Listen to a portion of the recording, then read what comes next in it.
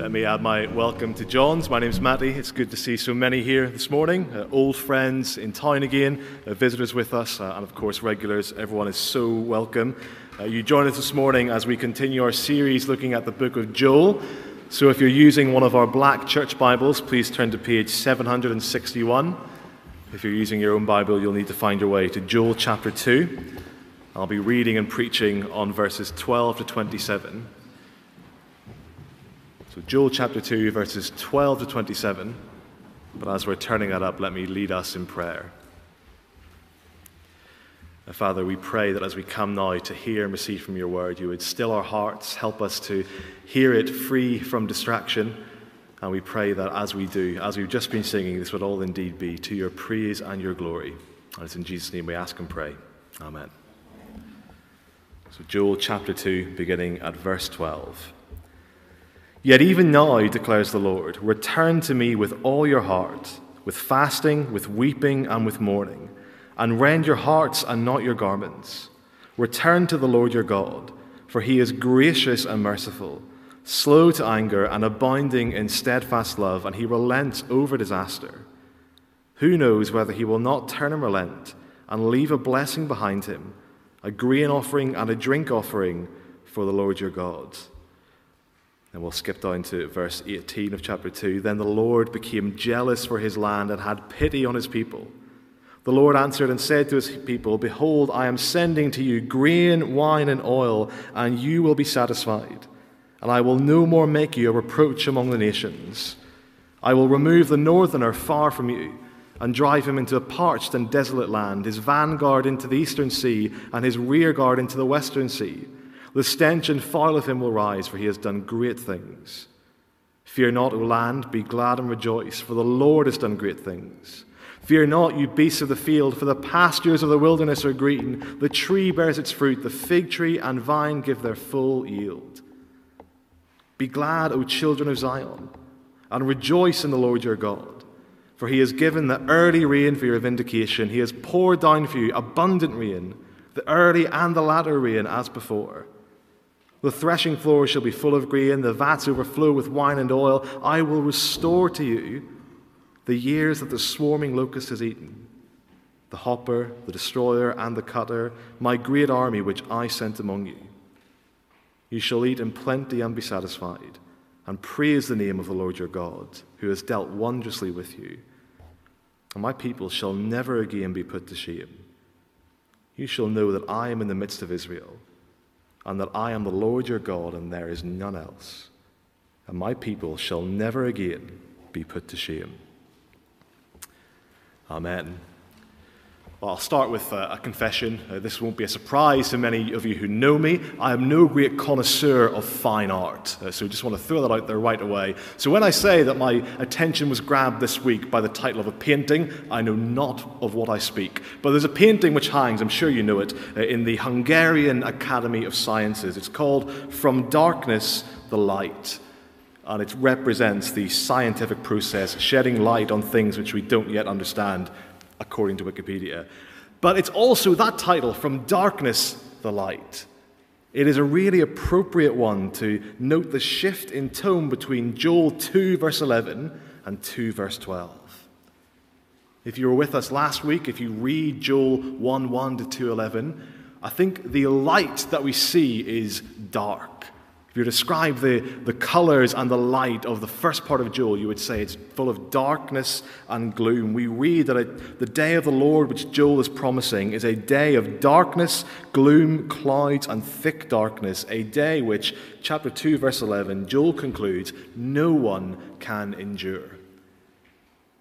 That was a really sobering thing for us to reflect on last week. But if we were left in verse 11 feeling quite gloomy, we can then feel the relief of 2 verse 12. Yet, even now, even with the reality of God's coming great and terrible judgment, yet even now, there is hope. As we'll see this morning, that hope for the people of Joel's day and for us rests entirely on God himself, who he is, what he has done. At the heart of the book of Joel and at the heart of all of the Bible, we find a God who is gracious, merciful, slow to anger, and abounding in steadfast love. And because that's the case, because that's who he is, well, for us, there is much to rejoice in this morning as we gaze at this compassionate and gracious God together and see how he responds to the depths of human sin. I want us to see that all of the action in the rest of Joel chapter 2 centers on the grace and mercy of God. And we see that displayed in a gracious call to return and a gracious promise to restore. Those are the two headings under which we'll look at these verses together. So first, a gracious call to return that we notice right away in those first couple of verses. It's repeated in verses 12 to 14. Yet even now, declares the Lord, return to me with all your heart. Then later in verse 13, return to the Lord your God, for he is gracious and merciful.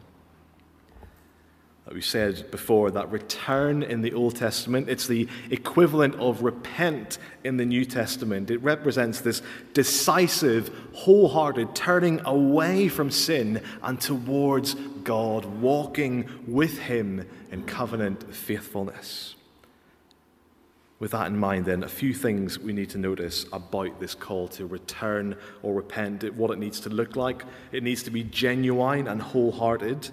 The fact here that it's meant to be accompanied by fasting and weeping and mourning, these were the normal signs of grief and repentance of the day. This was a normal and expected scene to see people tearing their clothes and going without food and weeping. So they were appropriate outward signs of grieving over sin. The Lord is graciously saying, the outward sign isn't enough, though. Anyone can rip a shirt or have a bit of a cry, but what the people need to do is to rend their hearts, not their garments. In other words, to not just go through the motions of grieving over sin, but to ensure that this returning to the Lord is actually springing from a deep-seated desire to walk with him in faithfulness. And we saw last week that will involve self-reflection. It will involve a sober acknowledgement of sin, and then a turning to God with all of the heart. It should be genuine and wholehearted. It should also be humble and not presumptuous. I don't know what we make of the fact that we read in verse 14, who knows whether God will not turn and relent?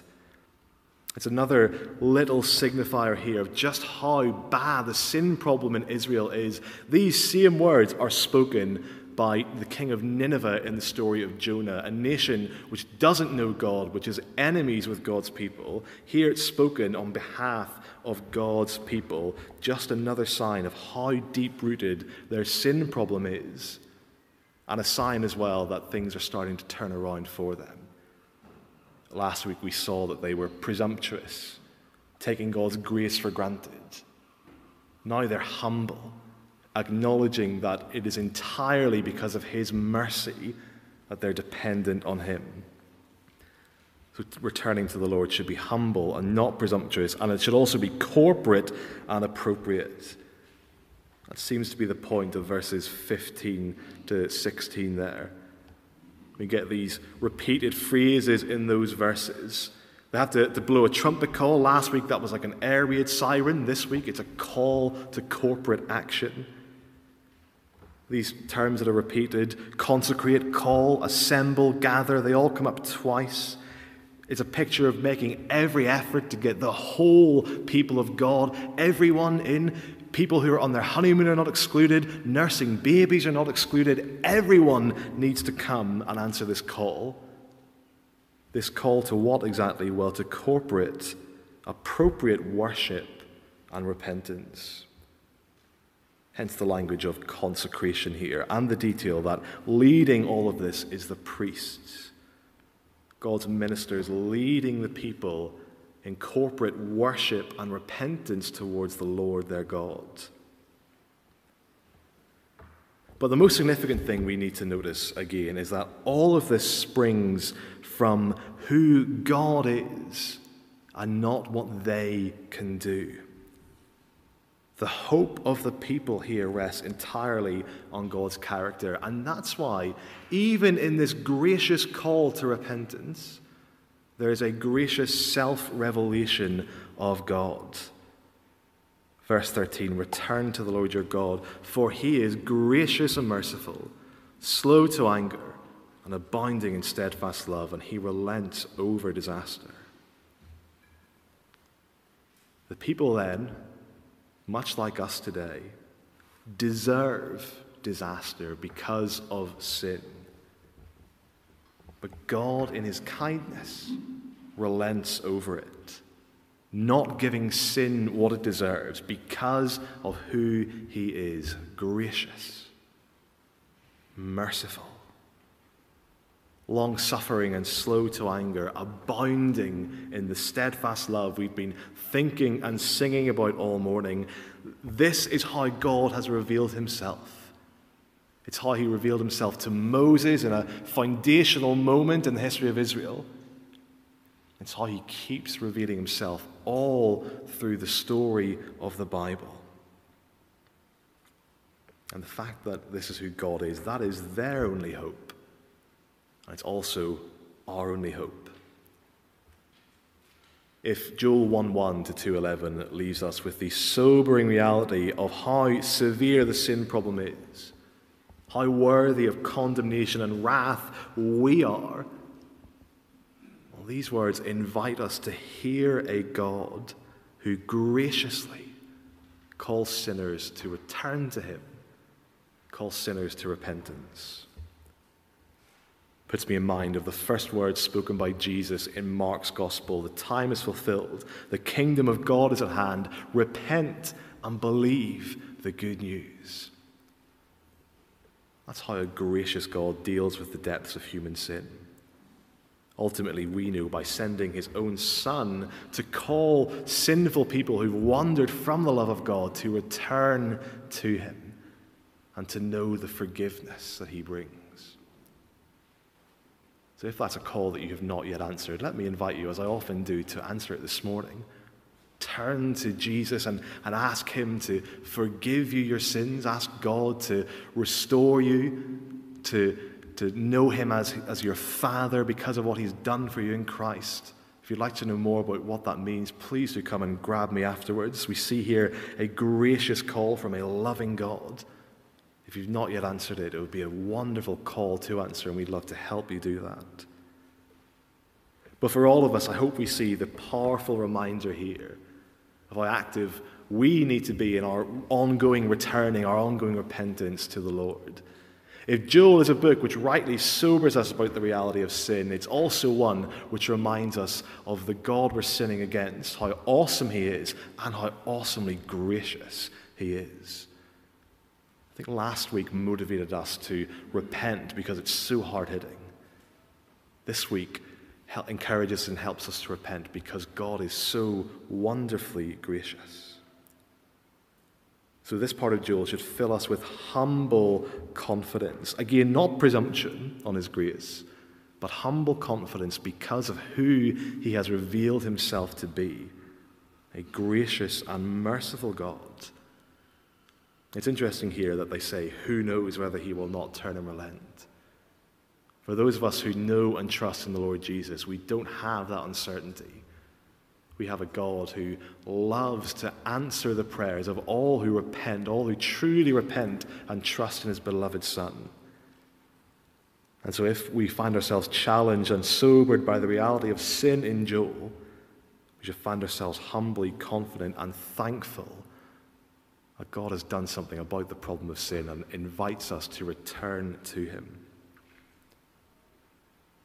Wonderfully, though, there's more going on here. It's not just a call to repent. It's not just a reset that's promised by God here. In this section, we also see a gracious promise to restore, and that's our second heading. We see here that God hears the prayers of his people. We read that he became jealous, i.e. mindful of his steadfast love for, his protection over his people. It says here that he shows pity on them. It's not like the pity that a parent might show a child. You know, when a child's nagging you again and again, please, please, please, can I do this or that? And they might say eventually, oh, fine, whatever, I'll let you off the hook this time. God's pity is not like that. Elsewhere, the word that's used here, it's used to mean to spare people from wrath, for the Lord to show his covenant compassion. It's a much more deep thing then than what we understand by pity. And that compassion is spelled out in really vivid detail, because we see here not a picture of God reluctantly resetting the sin counter to 0 and giving his people another chance. No, we see the covenant-keeping God lavishly, abundantly blessing his people in ways that were really recognizable and fitting for their situation. I wonder if you were here with us last week, or you've had a chance to read 1:1 to 2:11 of Joel, do you notice just how many callbacks there are? How appropriate to their situation these blessings are? The whole section is just brimming with the language of curse reversal, as God so graciously, so generously undoes all of the devastation and decay that we saw last week. I want to just pick out a few ways in which that presents itself. Verse 20 gives us this promise: I will remove the northerner far from you. Now, I know in our church family we're blessed to have people from Manchester, from Liverpool, and at least one very proud Yorkshireman. I just want to say you don't have to worry. You are seen, you are loved, and God's levelling up agenda spreads far beyond the home counties, if I can put it like that. This is not about removing northerners far from us, thankfully not. Now, the rest of this verse helps us to understand that northerner is shorthand for invading soldier. For them, north was the direction that attacks would most likely come from. It would be a bit like God saying to the people in Ukraine, I will remove the easterner far from you. That's borne out by the rest of the language here about vanguards and rear guards. It is an image of God removing the devastation of invasion. That presented itself in two ways last week: the present reality of an invading swarm of locusts, and how they foreshadow a much more terrifying invasion of the forces of the Lord. And God says here, I will remove the northerner far from you. He's picking up that military language that we saw last week and saying to his people, there will come a day when the fear of invasion will be no more. We also see a promise of a restored land. Just a quick compare and contrast exercise for us. Last week, amidst all the devastation of the locusts, we read that the fields are destroyed, the ground mourns, the grain is destroyed, the wine dries, and the oil languishes. We read how the beasts groan, the herds of cattle are perplexed. And we notice here in chapter 2 the fantastic contrast of verses 21 and 22. Fear not, O land. Fear not, you beasts of the field.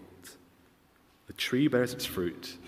The fig tree and vine give their full yield. We had a picture last week of paradise lost. Here's a picture of paradise regained, as God promises that his place, his land, will once again become a land of plenty, a place of luscious produce and satisfied livestock. That image of the vine and the fig tree is used once again. These are common images throughout the Old Testament for the blessing, the abundance of God's promised land. Last week they were languishing and dried up. Here they're flourishing again. It's a specific marker of God promising to bless in the ways that he has promised he will bless. And that brings us to another blessing that we notice here, a satisfied people. Because of course, all of this blessing doesn't begin and end with the fields and the cows. Obviously, those blessings have material impact on the people, God's people.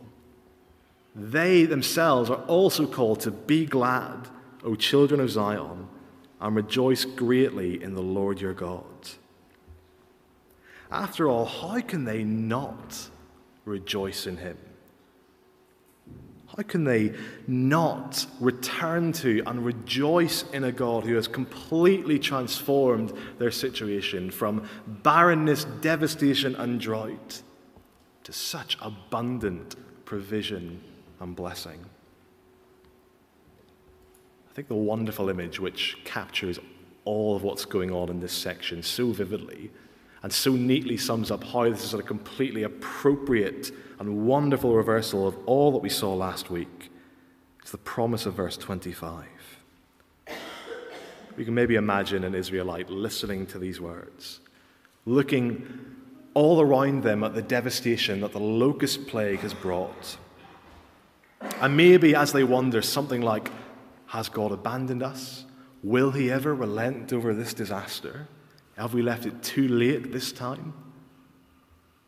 Well, if that is something that they're thinking, they then hear the Lord through his prophet saying, I will restore to you the years that the swarming locust has eaten, the hopper, the destroyer, and the cutter, my great army, which I sent among you.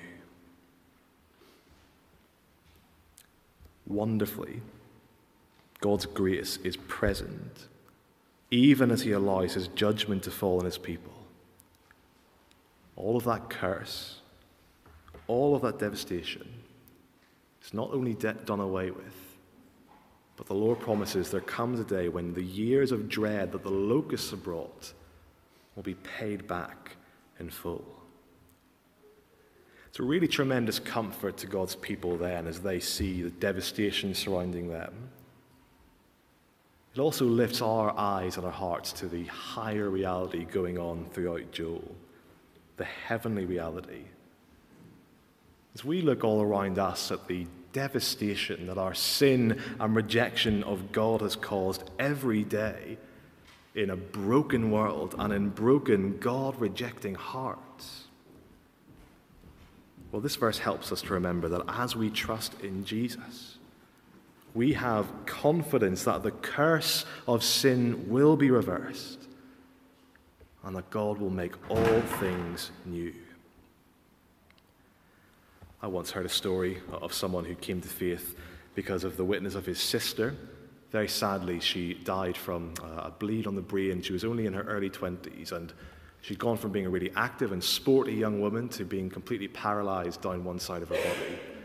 Her brother wasn't a believer. He was really angry, as you can imagine. And he said to her, why aren't you still trusting in this God when he's allowed this to happen to you? And she said to him, these are the words which put him on his journey to faith. Because when I see Jesus, I'll run to him.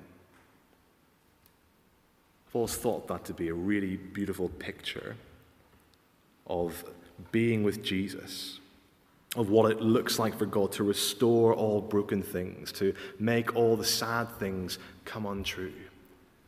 All of the pain and devastation and decay of a sin-sick, God-rejecting world, all of that will be done away with because of what God has done for us in Christ.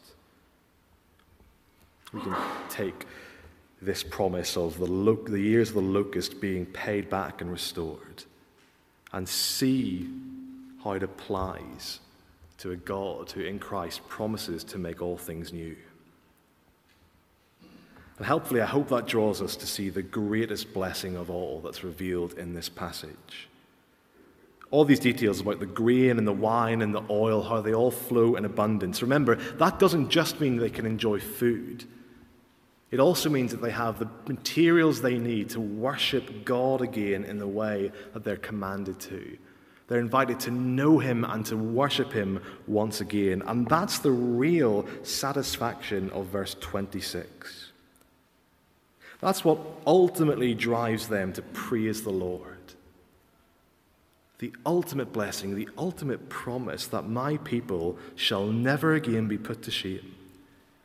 You shall know that I am in the midst of Israel, and that I am the Lord your God, and there is none else. And my people shall never again be put to shame. Again, we can maybe sense the relief that these words would have been to people who must by now have felt so distant from God, who must have doubted whether he would hear or answer their prayers. the promise of a day when shame will never fall on them again, and when they shall know completely that they dwell with God and he dwells with them. Once again, we know that that is all the more certain for us because God has sent his Son, the Lord Jesus, Emmanuel, the eternal Word made flesh and dwelling among his people. And because Jesus lived, died, and rose, we can therefore hear with all the more confidence similar words to these in Joel, but at the end of the Bible in the book of Revelation, which draws heart and mind towards the coming day when the dwelling place of God is with man. He will dwell with them, and they will be his people, and God himself will be with them as their God. He will wipe away every tear from their eyes, and death shall be no more. Neither shall there be mourning, nor crying, nor pain any more, for the former things have passed away. We see in this passage a gracious call to return to the Lord, to repent, to keep doing that in all of the Christian life. And we're reminded here that he really is a Lord worthy of following and praising with our whole lives. So all of this gives extra reason for confident and joy-filled praise. You've seen already in Joel that the day of the Lord is a day of great and terrible judgment. We should be sobered by that. We should fight sin urgently in the light of it. But we see here that because of who God is, a gracious, compassionate God of steadfast love, well, then we can hear his promise to restore a fallen world once and for all and to bring his people with him to enjoy his presence forever. And we can look to the day of the Lord with joy-filled, confident hope. It is not only a day to be feared and dreaded. Wonderfully, for the believer, it is a day to be looked to and longed for. It is a day which helps us live lives of hope and joy in the present as we look to the certain future of restoration that God has won for us in Christ. With that in mind, then, let me lead us as we pray and thank God for these things. Father God, we thank you for how gracious and compassionate you are, as we've been reflecting on all morning, how you are a God of steadfast love, displayed so clearly and abundantly in Christ.